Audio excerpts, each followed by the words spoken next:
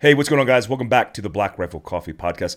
Have a special guest, Remy, in the house coming from San Diego, right? Yeah, man, San Diego. Your book drops this week, man. I'm stoked for you because your first book was amazing. Thank you. That's nonfiction, the story of your life, and you have a really epic story. We'll get into that. Yeah. But this book, Chameleon, is the fictitious version of some of the things that you went through and the experiences you had, which makes it really cool. Tell me about how, where did this book get started for you? You know, it actually got started. I was on a deployment in 2010, and I was doing a lot of humid work, running sources, building intelligence packages. Iraq, so that we could do DA. So a lot of it was all. So I got the chance to live the best of both worlds on the intelligence side, doing stuff with the DIA, and which is another offshoot of the CIA, and so on and so forth. And while I was out there, I had to become a different character for each source I was running. I had to be a different person for one source, a different person for another source, and I had to be a different person when I was briefing, agency guys, and I had to be a different person when I was briefing my platoon chief. So this idea came down. I was like, dude, I'm having to become a chameleon. Oh. And that's when the title first popped in my head, Chameleon, because, like we were talking about offline a few minutes ago, there's James Bond, there's Ethan Hunt from Mission Impossible, there's Jason Bourne, there's all these characters, and they're white guys, and they do awesome stuff, and they're great, but I've never saw a black protagonist quite like this. And I believe that one of the reasons that I didn't was because there hasn't really been a lot of people that come from the same eclectic background that I come from, going from Nigeria, doing stuff in the Bronx, selling drugs in the Bronx, doing all that crazy stuff, and then making my way into special operations and falling into the intelligence side. And because that probably never really existed, that's why there was never a vision for that type of character. And so that's when I was like, you know what? Let me just start taking notes. I never thought I would be an author. Never thought I would be in the film and TV business. But for some reason, something told me, just take notes. So I remember writing down, Chameleon in my notepad while I was deployed in 2010. And then I wrote down it would be cool for there to be a scene in the club where he's in Nigeria. I wrote that down. I just started taking notes. And over the course of, 12 years, not even before that, over the course of 10 years, I took those notes. And then finally, after I wrote Transform, my first book, I was already working in the film and TV business, and I was getting these scripts and reading them, to consider working on as a consultant. And that's when I was like, I could do better than this. I think I can write a better screenplay based off given my experience. And that's when I was like, all right, I'm gonna take all those notes that I've compiled over the years and turn that into a screenplay. Yeah. So it actually that's how it all came together. It all started out initially as a screenplay that eventually got picked up by a major producer in Hollywood. I went through a year rewrites with that producer, and then the book situation kind of came about. It's awesome, man. It's an epic story because it's based off your foundation. Let's talk about your foundation. Yeah. I mean, I love your first book because, I love your story. Thank you. Because where you come from, where you had a lot of hardship and challenges through adversity, that story is like the superhero story that especially that young black men need. Yes. Right? Yes. And, I my uncle's black. I grew up with a very interracial family, Puerto Rican, black, Korean, white. And when we were kids growing up, there wasn't black role models that were like Superman.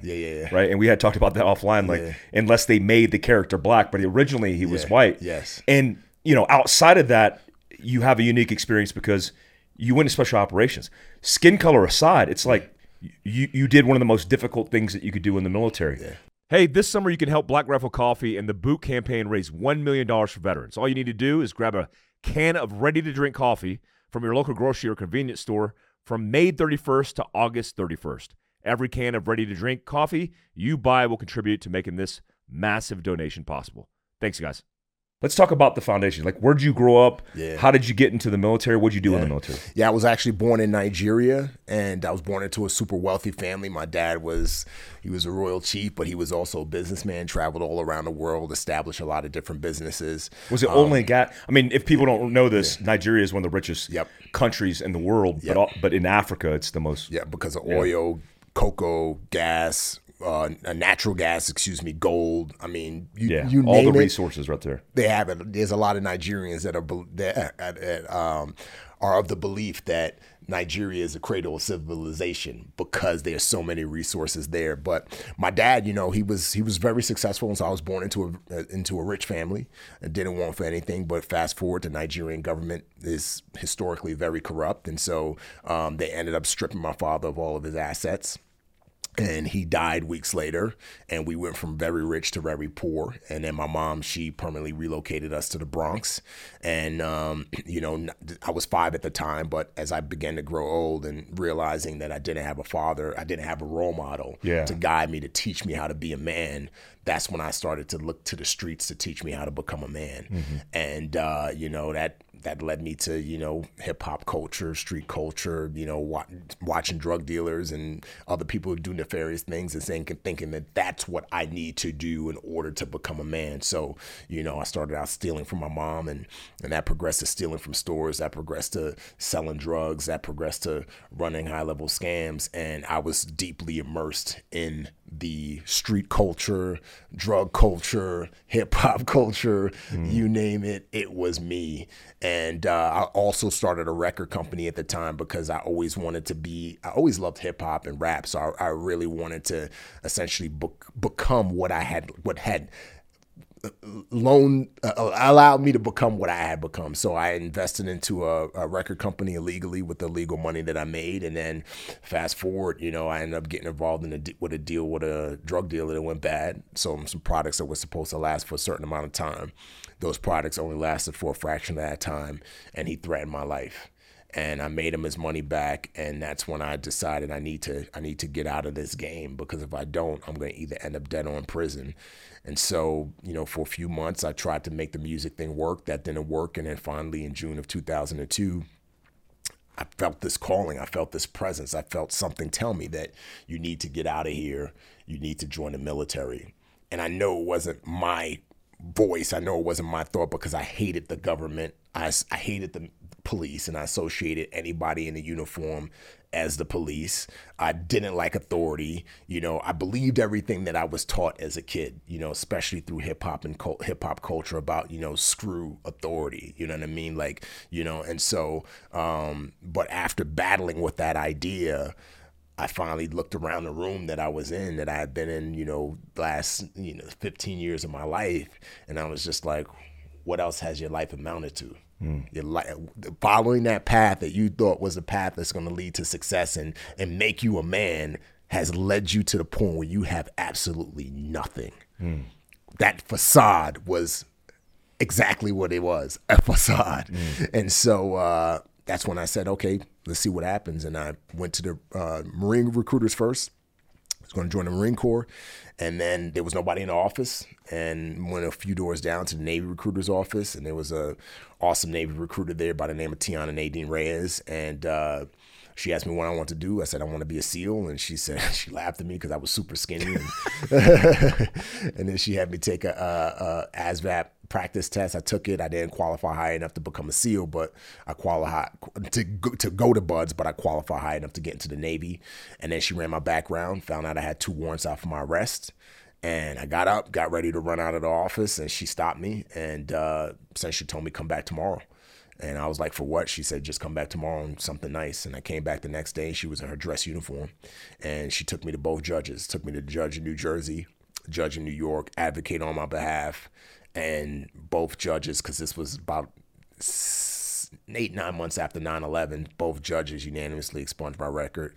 Essentially said, hey, if this guy's with warrants, yeah, expunged my record. They was like, hey, listen, if this guy's serious about joining the military after an act of war, we'll clear his record. Wow. And a lot of it was because of her. She really advocated for me. She was just like, listen, he's made mistakes, but he has potential.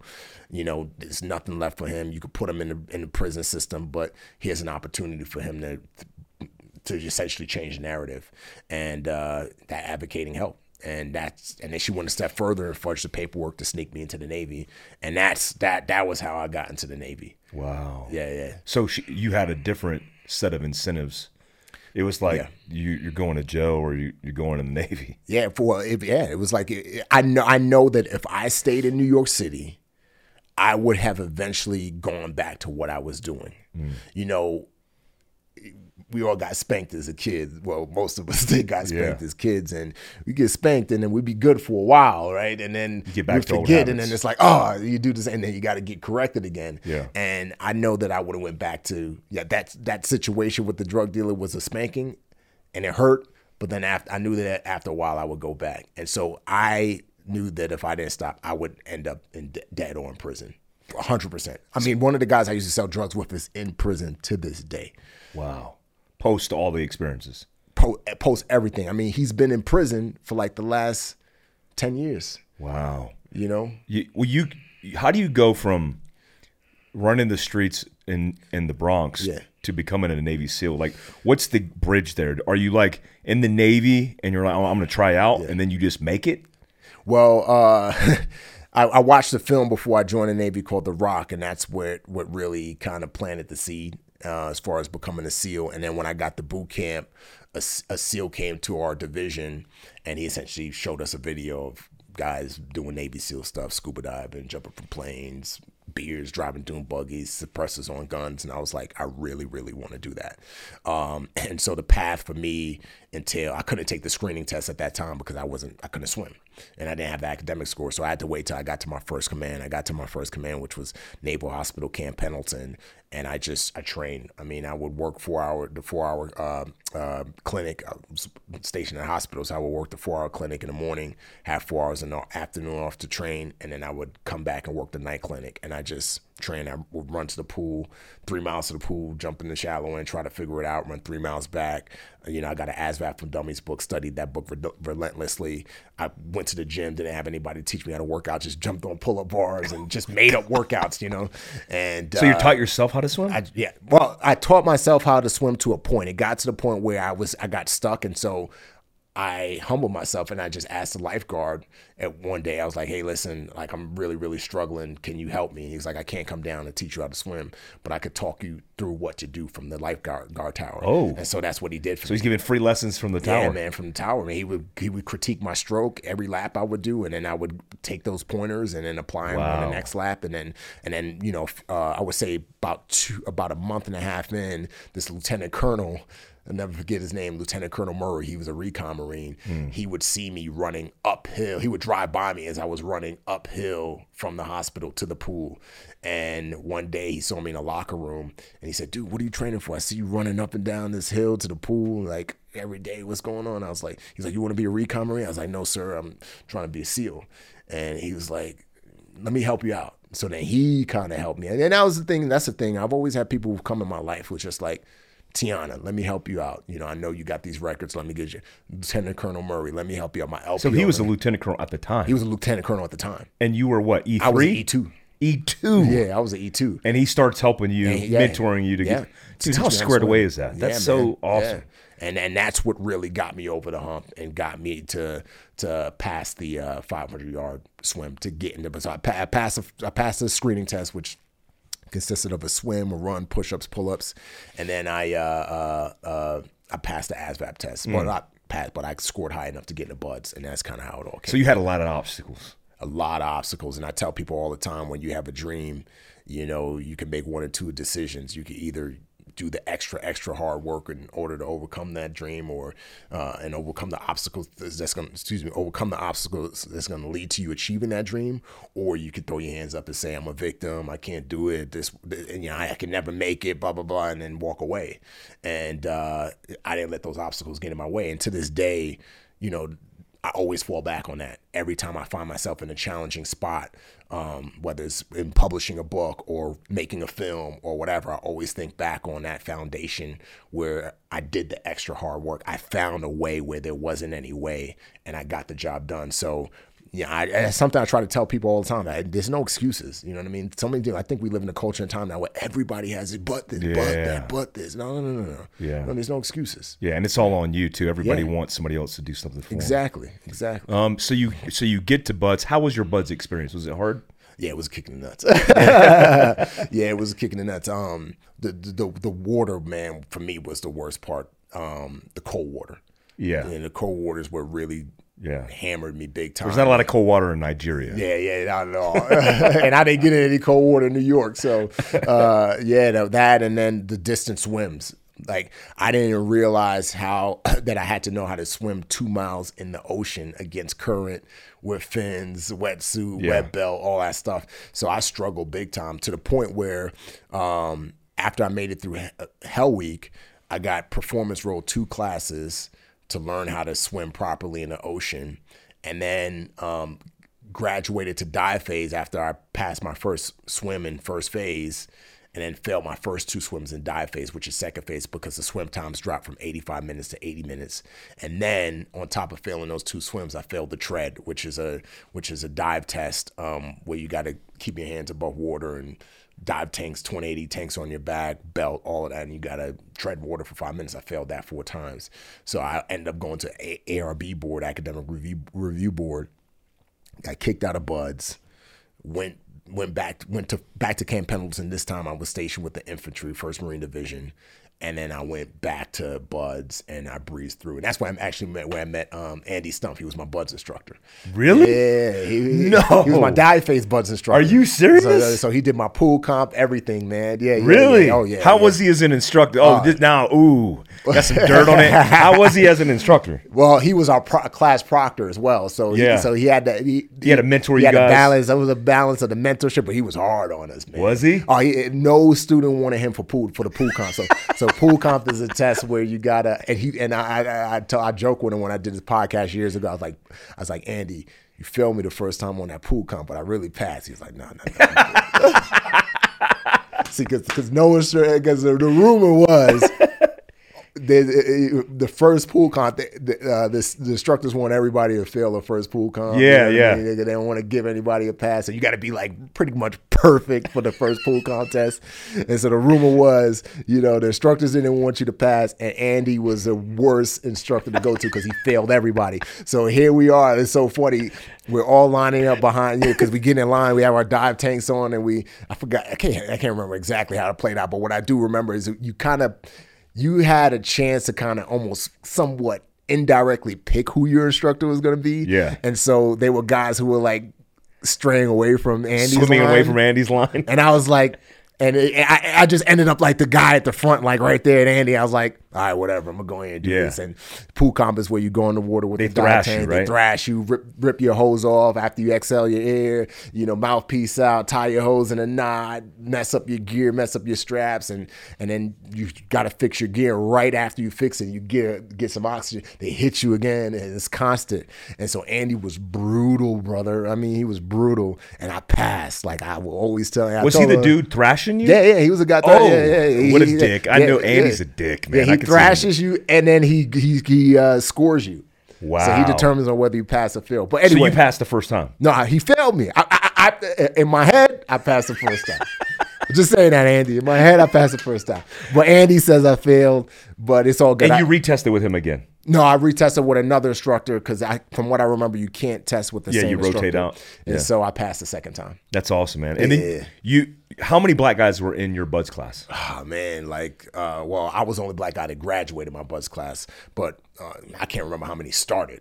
Yeah. Because my class. It's rare. Yeah, it's rare. I mean, it's less than 1% of the SEALs are African American. Yeah. And then once we get into the human side of things, that number, dwindles even more so. Yeah. But I want to say the class I graduated may have started with like 3-4 black dudes out of 270. I want to say, and 29 of us guys graduated. I was the only black guy in my graduating class. Wow. And that's the way it is. I mean, typically it's either no black guys will graduate, or you'll get like maybe, one every, 4 or 5 classes that'll graduate. Wow, man. Yeah. What did that accomplish feel like for you? It felt good, man, especially coming from where I came from, and having the upbringing that I had, and it really boosted my confidence. And I felt like I was a part of the right team, right? Because when I was in the Bronx, I was always chasing the wrong people. And I felt like I had finally become a part of the right group. You know what I mean? Like guys that truly want to lead you to an honorable place and lead you to do honorable things and challenge you in those areas, especially areas where you might be slipping, you know, as a teammate, as a father, as a husband. Even to this day, there's guys I was on a call about 2 weeks ago with a SEAL I served with, went to Buds with as well. And, you know, he was going through some stuff and I challenged him and, you know, hey, remember this with your kids, and just one with he's like, yeah, you're right, and he does the same thing with me. And to this day, there's other SEALs. It's like, yo, dude, what's going on with your marriage? What's going on? How you treating your wife? You know, how's going on? And there's very few people in our little circles that could that we respect enough to be able to do that. Yes, because people could talk, but if you don't have a rapport and an experience, maybe even common, then it's hard to listen to that. Exactly. So I felt like I finally became a part of something great. Yeah. You know what I mean? And yeah, it was awesome, man. How long was your run? So talk about your SEAL career. Yes, I was I joined the Navy 2002, finished Buds 2007, 2008, was in from that point into 2016. Yeah. 3 deployments. Awesome. Had a good time, you know what I mean? Got to do, you know, as we were talking about off camera, got to kind of live the best of both worlds on the humid side of things, you know, going through the different schools, ASO, I'm not sure what they call it. It's ASO, yeah. I know they changed the name recently. They changed the name. Oh, did they? Yeah, they changed the name. Yeah. So it was like, you know, doing the ASO and TSO and, you know, and other stuff I can't mention, but, you know, being able to live in that world and learn from that world, and then also take what I learned growing up in the streets of the Bronx, right? Because a lot of what I did as a source handler and running sources and all that, you know, a lot of what I did in the Bronx applies to that. How to read people. Street smarts. Whether to know whether somebody's lying to you or whether somebody's telling the truth or whether somebody may want to tell the truth, but they're scared of some type of retribution. So, you know, being able to take all of the stuff that I learned, now add theory to it in these courses I went through, and then now be able to apply all of that overseas. Oh man, it was awesome. I'll never forget Cinco de Mayo I can't remember what year it was, but we were in Baghdad at the agency headquarters, the base of operations, sitting poolside, sipping Coronas with these two CIA agents and me and 2 other ASO guys, and just looking at the pool. This was Saddam's old palace that they had converted, and just like, damn man, like, how the hell did I end up here? They know how to live right. CIA treats their people good. I was just thinking, like, Remy, you were running from the feds because there were people who were doing what I was doing. They were getting caught and going to federal prison. Now here you are, kind of working with the feds. Mingling with CIA agents in Saddam's palace. In Saddam's palace. I'll never forget that. So, you know, it was an awesome run, and you know, a lot of. You know, that's where, you know, my writing evolved as a writer, because I had to do a lot of writing as a human guy, and that was one of the reasons why I didn't mind signing up for. A lot of SEALs didn't want to go to the human school, ASO and all that stuff, because they like, screw the writing, but I didn't mind because I love writing. So, you know, doing all of that stuff really, it helped me as a husband, helped me as a father, helped me as a man all around, gave me some awesome experiences, allowed me to serve the nation in a way that I never thought I would be to serve the nation, and then now take a lot of those things that I've learned and apply it to what I do today. Looking for a quick and easy way to grab your favorite Black Rifle coffee roast? Well, you could find America's Coffee on the shelves of your local Walmart. Stock up on your favorite roast, as well as several Walmart exclusives you can't find anywhere else. No need to worry about waiting for shipping or having to drive all the way across town to find your favorite Black Rifle coffee roast. Whether you're filling up for an early morning hunt or just need a pick-me-up during a busy day, stop by Walmart and grab a bag of Black Rifle coffee today. That's awesome. As a filmmaker, storyteller, and even a husband as a father. We got out the same year, and I transitioned and started Fieldcraft, my company. Yeah. You transitioned and you started getting involved in the movie scene. As long as I've known you, even before that, I've always seen you doing things like advising and now acting. Yeah. What are you doing right now with movies? What have you done and what are you doing? Yeah, I'm a writer-director now. So when I got out in January, when I got out in May, I got out in January, but then I was in grad school actually get my master's in business, and then the opportunity came to jump on Transformers in May of 2016, and then you were an actor in Transformers. Actor / consultant, and advisor. I don't know the term TA. I hear different terms for it, and then that kind of opened up my mind to this concept of being able to tell stories via a media platform. And so after working on Transformers, that's when I started, I wrote my book, Transformed after that, and then that's when I really started getting more jobs as a consultant. I did 2 commercials with Peter Berg, and then I worked on 6 Underground with Michael Bay, and then for 6 Underground I was just a consultant. I didn't really do any acting in that, and that's where I was like, dude, I really want to pursue the writing, producing side more so. So I taught myself screenwriting after I wrote the Transform book, and then wrote a couple scripts, finally got a script that got me a job, which got me into the WGA, which is the Writers Guild of America. Got hired to adapt the book into a limited series for a production company. And then from there, after teaching myself writing, I was like, okay, I finished a script, which the Chameleon script, and it's kind of how to get to the Chameleon piece. I finished the Chameleon script with this producer doing rewrites, and he was trying to attach a director to direct the film, and he was going to these different directors, and they was like, we love the script, but booked up for the next 2 years. Love the script, booked up for the next 4 years. Love the script, and the option was getting ready to expire. And in my mind, I was just like, dang, like, why don't I just teach myself how to direct? Why do I have to wait? Why do I have to do all this work, write this screenplay, and then now have to chase a director to direct the film? And it's almost like being an operator overseas. Who's the guy that gets to go on every job? It's a guy who's not just a corpsman, but it's a corpsman, JTAC, sniper, the more calls you have, the more options Absolutely. Going. And it's the same way in Hollywood. The more you know how to do, the more you, not necessarily, I'm not saying you like get a lot more work, but it's going to create more opportunities for you. And so that's when I was like, okay, I taught myself screenwriting. I've excelled in that, got into the WGA, which is really hard to get into, and now I'm going to start teaching myself how to direct. So I directed a short film called The Unexpected, which is it's on YouTube now. It's based on true events around an organ harvesting ring, international organ harvesting ring. Wow. I showed how kind of tell the story backwards, showing where this heart came from. This story starts out in TJ, and then it kind of goes backwards to show where this heart came from, that this American couple just received for their son. And so it traces it back, and then that short film got a lot of buzz. It got picked up by G-Base, which is Gerard Butler and Alan Siegel's production company. They watched the short, and then I wrote a script, which was a sequel to the short, and they were just like, dude, this could be an awesome freaking thriller series. So that got picked up, and then we attached some other producers, and so now I'm gearing up to direct that film, which is going to be the third project I direct, because I just directed. So it's going to be a big Hollywood movie, $35 million, and you're going to direct it. I'm directing it. Yeah. I actually just texted with the producers on the way and the financiers on the way here. So G-Base is the one who's funding it. G-Base is producing it. Mike Grabowie and his production company are financing. Mike Grabowie produced Hotel Mumbai, and he's produced a bunch of stuff with Thunder Road, which was Baz Luhrmann's company. What? So yeah, it's already financed. What's the pressure like? I mean, you were basically a joint task force commander, managing everything on set. Yeah. What's that pressure for you feel like? It's no pressure. I tell you, dude, all filmmaking is leadership. All directing is being a leader. And you thrive in that. I feel like I do. You know what I mean? All it is being able to articulate your ideas to a team. A director, you can't do every job. Yeah.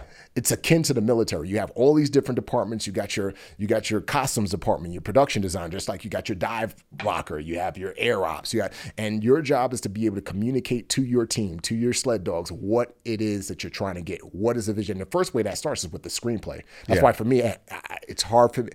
I can't ever envision, I might be talking myself out of some jobs here, but I can't ever envision directing a script that I didn't write, because directing always starts with the screenplay. You direct the movie first on the page. Yeah, that's like the con op. It starts with the con op. That's the blueprint. It's the meat. Yeah, it's the blueprint. Yeah. It's everything. And then from there, it's now handing that script, writing that script in a way where other people will be able to understand it and then do what needs to be done, but then also now the next step is being able to articulate the heart behind the script to this different team. You got to keep the message alive. Keep the message alive. And then from there, making a movie, being a good leader. It's all like directing. All directing is being a good leader.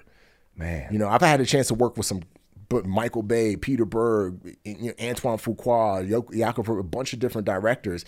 And the reoccurring theme is that all it is good leadership. You don't have to know everything about which camera lens to put on. And Quentin Tarantino says this before, so I'm stealing what he said. You don't have to know what type of lens and all about lenses. You don't have to know about every type of camera. You don't have to be an expert in lighting. All you have to do is be able to communicate your vision to other people who are experts, and they will help tell a story that you're trying to tell. And that's what I love about directing, man. Yeah, that's the mill side is you're communicating intent. Yes. And it's like if the commander can communicate his intent, the boys will get it done. Exactly. Oh man, I'm excited for you, man. Thank you. When is that launch? When do you Well, do we were that? supposed to go into production mid-July. Oh, but the writer's strike, man, shut everything down. Oh, man. Even though the script is written and done, because I'm a WGA writer. Yeah.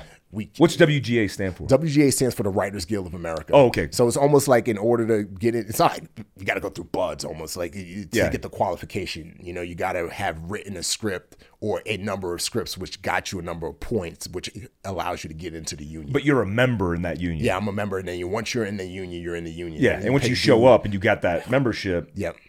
That's some validation. And studios can only work with WGA writers. So every Hollywood studio, every Hollywood streamer, they can only work with WGA writers. So, you know, it's one of those things, you're in the business. Once you become a WGA writer, you're kind of in the business, so to speak. And so, yeah, man. How does that unfold? How does I'm interested in it because we talk about prep life and me and John geek out over ChatGPT and if they were trying to protest or if they were trying to say, hey, we are not going to do the writing, well, you're leaving a big gap and void for ChatGPT. Yeah, man. What's your opinion on this? How's it going to work out? Well, right now, you know, we've been on strike since going on 2 months now. And, you know, one of the reasons why we went on strike was because of the AI. Studios want to be able, specifically more so streamers want to be able to use AI technology to generate a script and then have an executive or an assistant come in and fill in the blanks and kind of polish the script.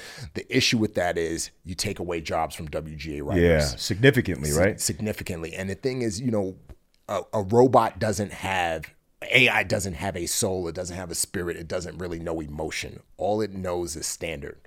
And so and that's why another writer is going to have to come in. So essentially what the WGA said is, okay, if you want to use AI, that's fine, but you have to then bring in a WGA writer who's going to then be credited solely as the writer on the screenplay and get paid the WGA fee. That makes sense. And the studio specifically, you know, one of the big streamers said, we don't even want to have a conversation about that. Which means they just want to prompt it and get it done themselves. Because they want to be able to save money, save millions of dollars. Not because, you know, it's not just about the pay that you get when you write a script. Like, for example, my book Transformer got picked up to be a movie by a major studio.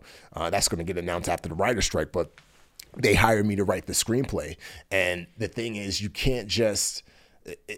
There's a process to it, and it's not just about me getting paid to write the screenplay. They pay me a lot of money to write the screenplay, but they also going to have to pay me residuals. They also got to pay me points. They also got to pay me back end. It's a long-term play. If you use AI, that's millions of dollars that save the studio over the time that the studios are having to save. Yeah, you know what I mean. That's crazy, man. So yeah, I think it's a. I'm against it, you know, especially being a WGA writer. And AI is never going to be able to, even if you get somebody to polish the script, then it takes a writer to be able to do the job. Yeah, you got it. It might be a start point, but it's nowhere near the finish point. It's nowhere near the finish line. Yeah. So walk me through. Well, one, you just said your book Transformed. Yep. You're going to announce it because we're formally announcing it now. Yeah. It's going to be a movie. Yeah. I can announce it now, but I can't announce who is the studio behind it yet. So it's already committed to. Yeah, it's done. Yeah, you're blowing it up. Yeah. So yeah, they bought my life rights. Yeah, they bought my book rights, and then they hired. They already paid you out. I can't talk about that just How yet. do you buy a life? Like they just bought it all though. I can't talk about. Yeah, they bought the life rights, they bought the book rights, and then they hired me to write the screenplay, and so that's awesome. Yeah, so once all of this stuff lifts, I already finished the first draft of the script. Oh my God! The first draft of the script, and I kept it in line with the book. So this is guaranteed. This is guaranteed. This ain't theory. This is guaranteed. happening. The only thing is who's directing it, which. Why don't you direct? Well, that's what me and my team are working on. You know, because who's going to play you? There's an actor that the studio wants. I can't mention his name. Oh, he's too old, man. Oh, he's too old. That's right. Denzel in the 90s. Yeah, he's too old. Maybe a 90s Denzel, but there's a few options we have. That's crazy. Yeah. Congrats, man. Thank you. Yeah, I'm so stoked for you, man. I'm so happy for you, man. And it's gonna be, it's gonna be, it's gonna be like the book. It's gonna be the book, real, raw, but with the goal to inspire and show other people, hey man, you could do anything, man. Dude. Like you could do anything, man. This is crazy. Oh, I hope we get beyond this strike. I hope this thing gets worked out. Walk me through this and how this adaptation, because here's the unique thing. I see Jack Carr's name on the front of this, and he gives the quote. He says, delivering authentic action from someone who has lived it. Chameleon is on target and scores a direct hit.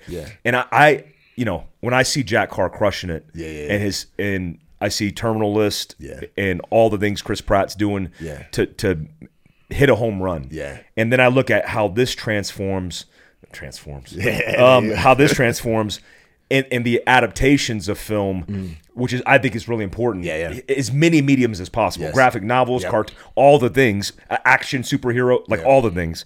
When I see this, how do you do it properly? Is this something like, is this like a movie part 1, part 2, part 3? Is this like a Amazon Prime show? How do you adapt something that's going to be like Jack Carr stuff is complex, but when you talk about interagency and the complexity of human, that's complex. How do you do that? Oh man, it starts with taking a lot of notes. It starts with taking a lot of notes and having a good plan. As I mentioned earlier, I wrote the screenplay first, and I had a good start because I had like 10 years of notes. And then after I wrote the screenplay served as a great foundation for the book. Now, I got the deal with William Murrow, my agent was like, hey, how about we just take the screenplay and stretch that out into book 1?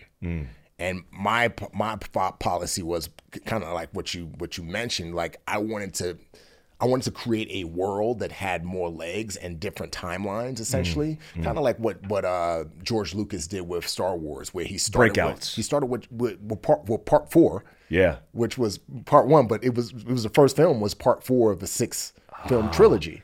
So you're thinking about this now? Yes. Okay. So book 1 is actually a prequel to the screenplay. So in book 1, I go back to the beginning, which there's flashback chapters, which takes us back to Nigeria, how he was raised, his dad being in the Nigerian mafia, how he was influenced. I won't give away too much, but it's really, really, it's a heartwarming, story. Cool. Like it's like The Sopranos. Just think Nigeria. I did a lot of research into the Nigerian mafia and how they operated and all that. And so that was Kali's beginnings. But then, the main chapters follows him, trying to take down this guy named Lucas Van Groot, who's essentially created this international hostage Inc., where he's essentially taking wealthy people hostage and people who own specific companies in order to influence the stock market. And so the story jumps back and forth from there, but the majority of the book takes place in the present time opposed to the past. But I say all that to say, at the end of book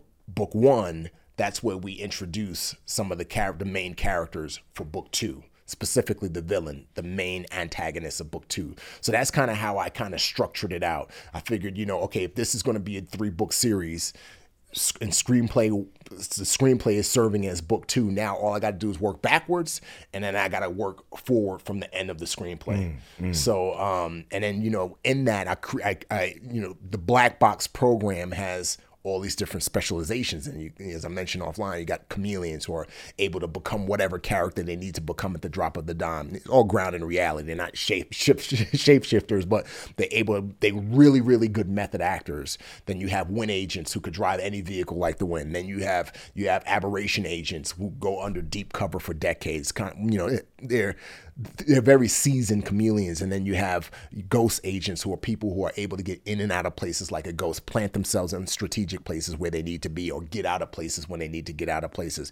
But within that, I also created other programs, which is the Patriot program, which are chameleons and ghosts who only operate in the U.S. But then you have Shadow 4, which are agents who go in after an operation has been done and collects fingerprints and shell casings and sneaks into the country to do all of these things. So the world is vast. So I really use book 1 to expand on the world a little bit more. And then obviously book 2, now that I'm able to stretch out the script, expands even further. And then book 3 kind of brings it all home, so to speak.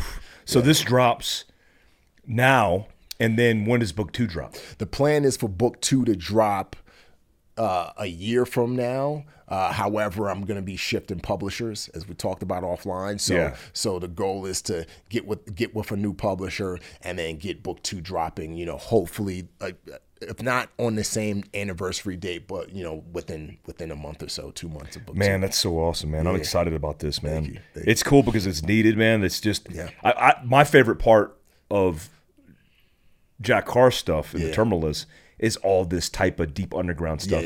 And when you talk about the different programs, I immediately go, oh crap, like, is that classified? And it's like, it's not, but it's like, there's truths to a lot of this. It's an overlining truth, which is what makes it really cool, is because you have the operational experience to make a lot of these things that people don't know about reality. And they listen to this and they go, oh my God, that's cool. Like, this is cool, man. And I really watered down a lot of stuff and created programs just to make sure I'm not walking anywhere near the line of, classification. Of course. Getting into that world, just to obviously protect those who are still out there doing the job. And so, I think if anything, like I tried to, just like I did with Transform, I also tried to really create a message in there my hope is that we'll instigate some form of unity in our country. Because there's just so much division. So the underlying theme in the book is political division and how political division is created at the top and it comes down, and people at the top need us to be divided because that's how they keep their pockets filled and they keep in power and so on and so forth. And so it comes to a crescendo at the end of the book where one of the main characters essentially goes off on the president and really breaks down how his decisions, because they're relegated to a specific side, is causing all of these problems. And all of these problems that have been created over the course of this book could possibly been alleviated if you just thought about everybody, not United States of Democrats, not United States of Republicans, but United States of America. And so there's that message in there where I hope that it could instigate some form of unity in our country, because the division is deep and it's dangerous. It's scary, man. It's scary and it's dangerous. And our enemies are laughing and they're having a good time. They're not having to do much of it. They don't have to do anything, right?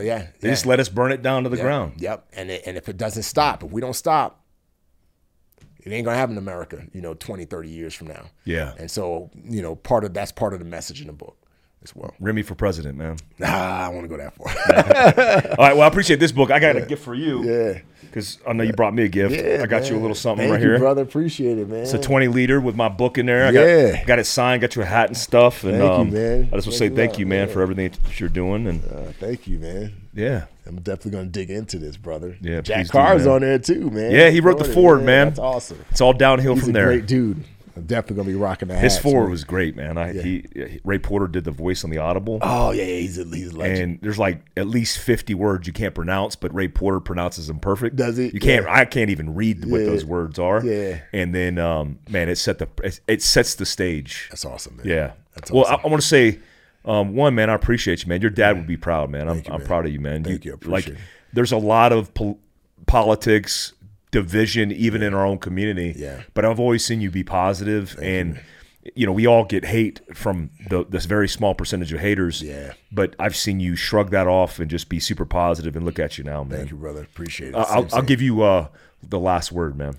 Hey, well, I appreciate you, man. And thank you so much for having me on. And I didn't realize all the stuff that you were going through over the last 2-3 years until I saw you. Were you on Joe Rogan's podcast? Rogan's. I was like, holy, because I was your Instagram. I didn't know your Instagram disappeared and all this other stuff, man. So it's a blessing to be here on this platform with you. You haven't been fully restored, and thank you, man, and thank you for fighting, man, and continuing to fight and not stay where you were and allow those freaking morons to try and keep you down, man. So Yeah, man, I appreciate you, brother. I appreciate you, man. Where can people find all your stuff at? Yeah. Where can people pick up the book? Where can people find all your stuff? People can pick up the book wherever books are sold, Amazon, Barnes & Nobles. You know, if they want a signed copy, they can get a signed copy at Talk Shop Live, I believe.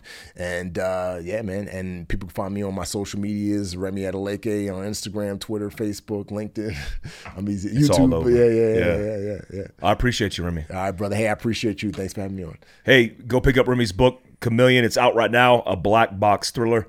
Make sure you guys pick this up and check out the links down below. We also linked everything that Remy's doing, all his Instagram, his accounts. Make sure you check him out. I appreciate you guys. Till next time. Peace out. Joining the Black Rifle Coffee Club is setting your coffee delivery to autopilot. As a club member, you get your favorite premium BRCC roast delivered fresh to your doorstep. All you have to do is pick your coffee, select the amount you want, then set the delivery schedule, and you're done. Easy as that. Not only will you get to knock coffee off your grocery list for good, but you also save cash over time since members get free shipping on deliveries. Club members also get exclusive discounts with partner brands like Fieldcraft Survival, Cryptek, Sig Sauer, and more. Join the Black Rifle Coffee Club today. Start saving and enjoy the peace of mind that your coffee has been taken care of.